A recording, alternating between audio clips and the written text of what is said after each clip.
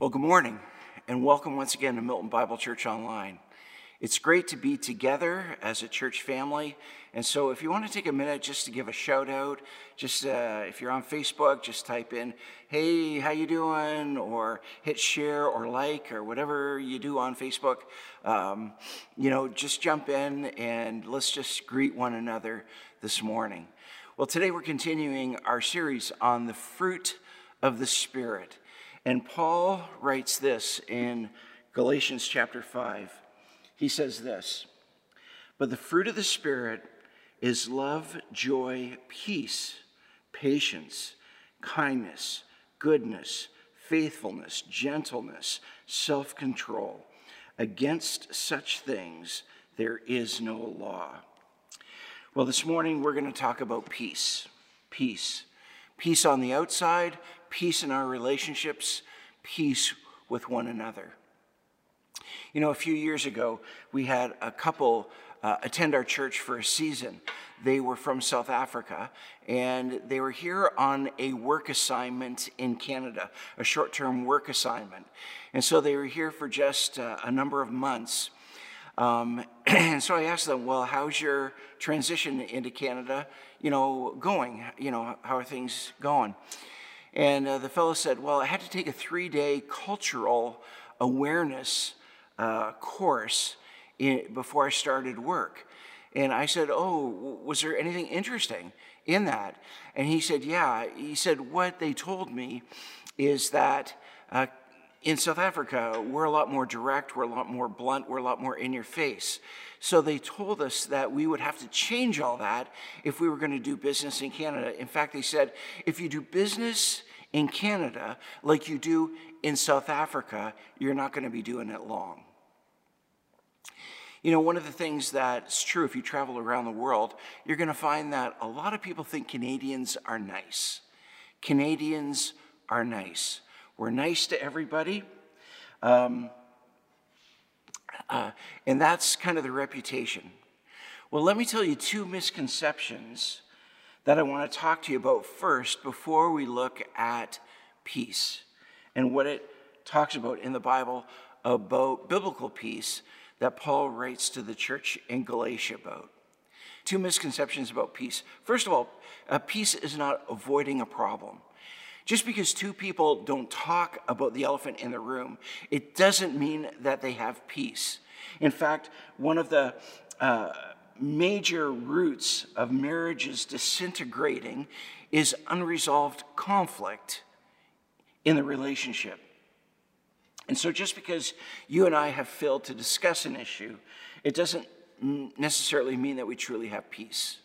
The second misconception about peace is not appeasing someone. It's not an appeasement. It's not just me trying to make you feel good in order to have peace in the relationship. Like we're walking around on eggshells so we don't get somebody angry or somebody upset, or we avoid certain topics, or we avoid, being ourselves because we're worried about what the other person is going to do. Appeasement is not peace. Peace, biblically, means order and well-being. Order and well-being. There's a word in the Old Testament that's used, and that word is shalom. And it means order and well-being.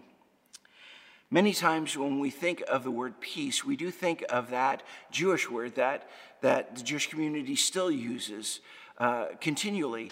And it's a beautiful word. It's a wonderful word. It's the word shalom, which really means peace, order, and well-being to your life.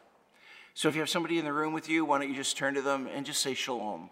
Or just say shalom out loud. It's a beautiful word to say. It has a lovely ring to it. And we should get used to saying the word. But as I said, what it really means is order and well-being. So when the Bible says shalom, or you hear the word shalom, what people are really saying is, may your life have order and well-being. May there be a sense of security about your life, wholeness, well-being. May you have a firm foundation upon which you can stand. Let me illustrate this with Gideon. Gideon is a character from the book of Judges, and he just has a tremendous story. And we pick up the story where Gideon, he's in a wine press and he's threshing wheat. He's in hiding because the enemy, the Philistines, are constantly invading Israel during harvest time and stealing their food from them. And so what Gideon does is he's taken some wheat, he's brought it to the wine press, he's grinding it into flour in order to make some bread for his family. And all of a sudden, intersecting this story is God. And he finds Gideon in hiding in this place, and he says to him these words, "O Gideon, man of valor." Now, it's kind of amusing that God says, "O Gideon, man of valor," to a guy who's hiding in fear for his life. But he's talking about calling him a man of valor, a man of courage. And God looks at Gideon and he says, "I would like you to be the leader of the nation of Israel." And he shares with him that he wants Gideon to lead God's army into battle. Now, here's what's interesting. After an argument with God, at the end of the conversation with God, do you know what Gideon does? It says in Judges chapter 6, verse 24, it says, Then Gideon built an altar there to the Lord and called it, "The Lord is Peace." After a discussion with God, Gideon builds an altar to worship the Lord. And he bows down and he calls that place, "The Lord is Peace. The Lord is Shalom. The Lord is order and well-being." Now, how can Gideon worship and make sacrifice to God, the God of peace, when there's all kinds of tension and turmoil and trouble around him? When he's facing a very dark period in his life, when he's about to go into battle, where there's going to be all kinds of hostility, how can Gideon make an altar to God, the God of peace, in that situation? Well, it's very simple. Gideon understood Jehovah Shalom. Gideon experienced and understood peace. What it means is that you can have a sense of security, a sense of direction, a sense of the presence of God, a sense of peace, even in the midst of turmoil and trouble and tension and battle all around you. You can still have a sense of peace from God. And what God promises is that in the midst of our trouble, our difficulty, our darkest days, that God will walk right into our life and speak peace into our spirit. Even while everything around us is unraveling and coming undone. That's the kind of peace that God promises. That is the work of the Holy Spirit. That is the fruit of the Spirit that Paul is writing to this church in Galatia about. And he's saying, may you have this fruit of peace in your life, and may it grow and may it flourish. Now, if you look at God's word, there are 3 experiences of peace, and I'm going to take a moment to briefly explain each one of them. 3 experiences of peace for the believer. And the first one is peace with God, and it's a spiritual experience. In John 14, verse 27, it says this. It says, "Peace I leave with you, my peace I give to you. Not as the world gives, do I give to you. Let not your heart be troubled, neither let them be afraid." When we talk about having peace with God, what we're really saying is that God, through his Son, Jesus Christ, died on the cross, bore our sin, and us, through faith in Christ, receive the forgiveness of sin in our lives so that we are no longer under condemnation. That's what it says in Romans chapter 8, verse 1. It says, there's therefore now no condemnation to those who are in Christ Jesus. And it's a peace that comes in knowing that our sins are forgiven and that Jesus Christ is our Savior. It's a peace that comes from knowing that our name is written in the Lamb's book of life.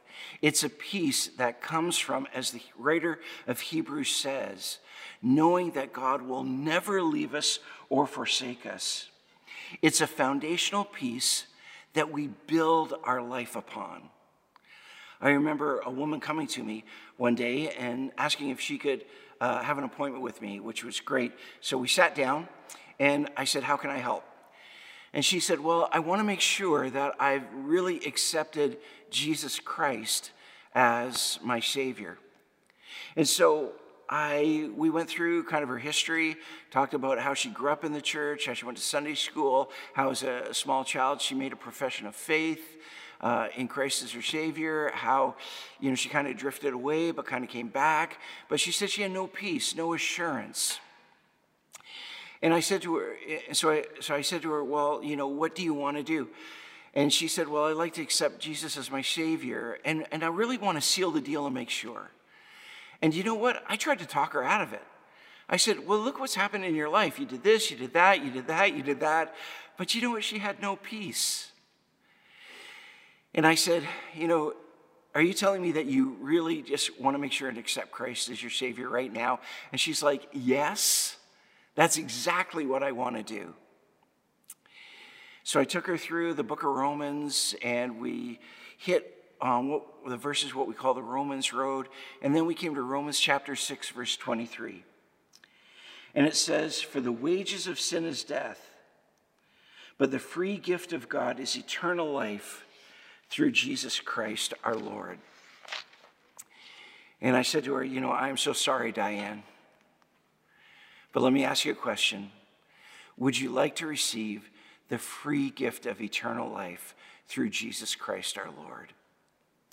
And she said, "Yes, I would."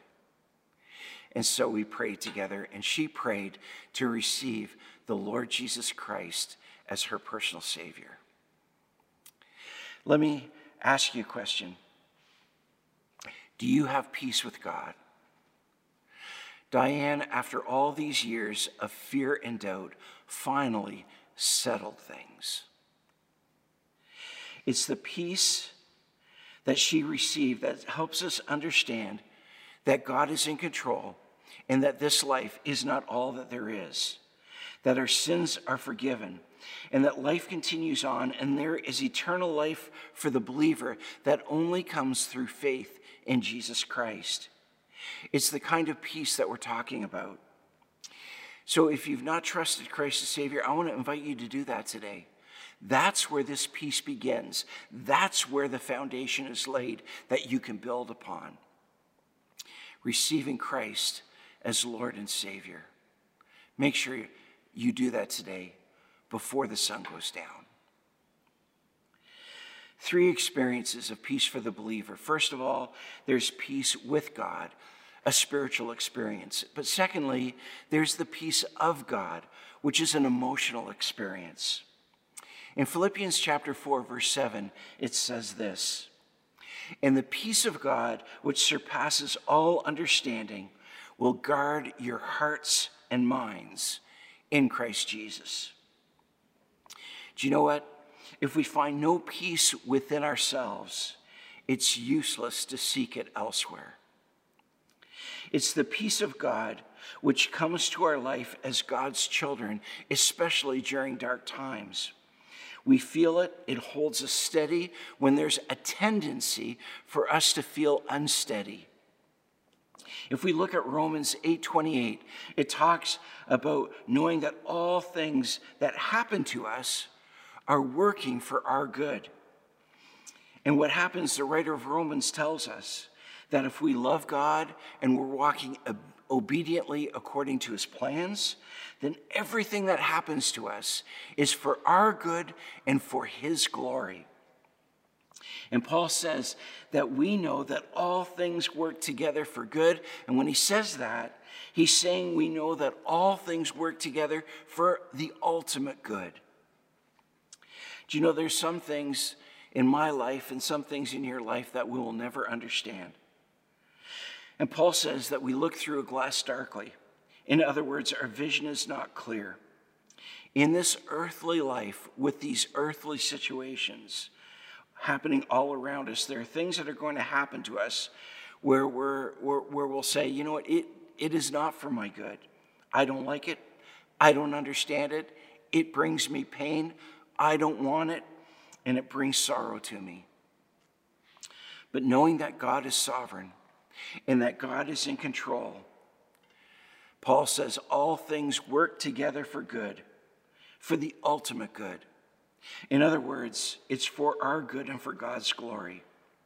And we will not understand all things here on this side of the earth. But in God's great plan, not only for us, but for his people, ultimately way beyond our eyesight, and sometimes even beyond what our faith can grasp, this good is something that in God's sovereignty, he has planned for us and will be ultimately for our benefit. I mean, if you look carefully at Philippians chapter 4, verse 7, this is what it says. It describes it better than I could ever describe it. And the peace of God, notice this. Notice this. It's the peace of God which surpasses all understanding. You and I can't even understand the peace of God. In other words, we can feel the peace of God without understanding it. And then it says, it will guard your hearts and mind in Christ Jesus. Have you ever thought of the peace of God being a guard standing over your heart? Several years ago, Mary and I were with two of our children, and we were in London, England. And we wanted to go see Westminster Abbey. And on the day that we were there, it just so happened that Barack Obama was in London as well, and he wanted to go see Westminster Abbey too. He was laying a wreath at the Tomb of the Unknown Soldier. And so unknowingly, we went to Westminster Abbey, not knowing something was already happening there.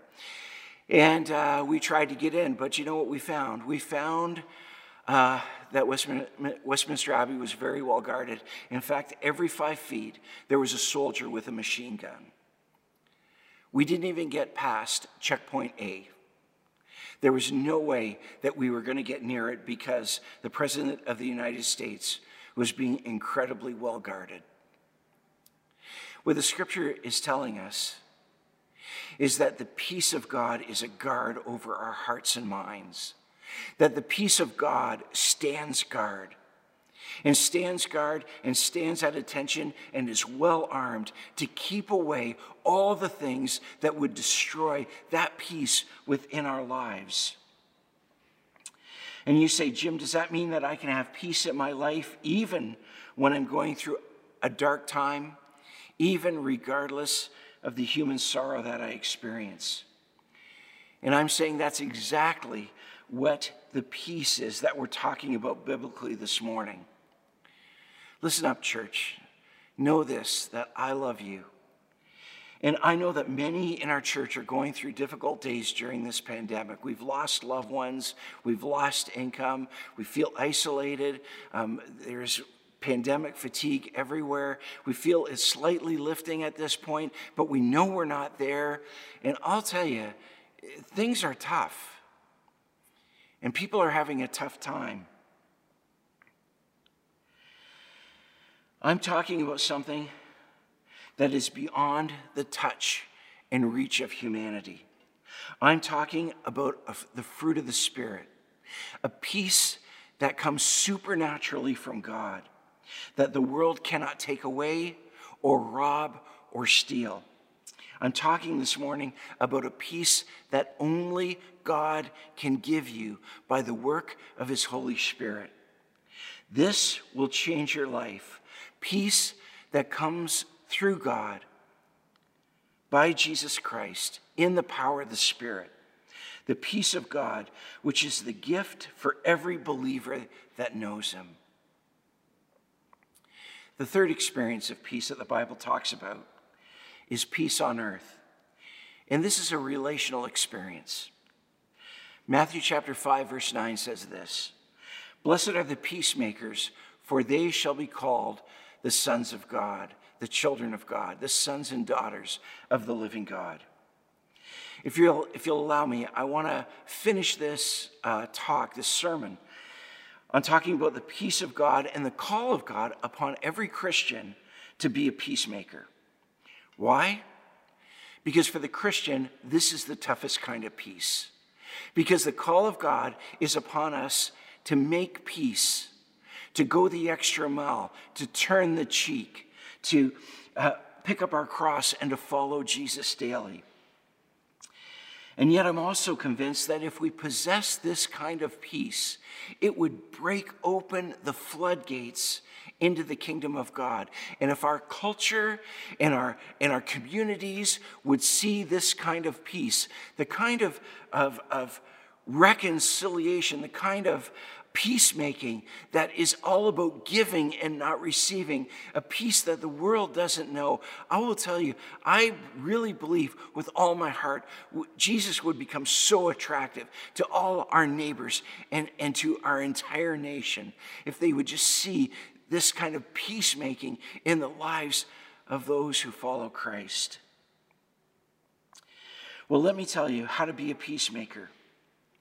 How to be a peacemaker. It's simply this: emphasize reconciliation, not resolution. Listen to what 2 Corinthians 5:18 says.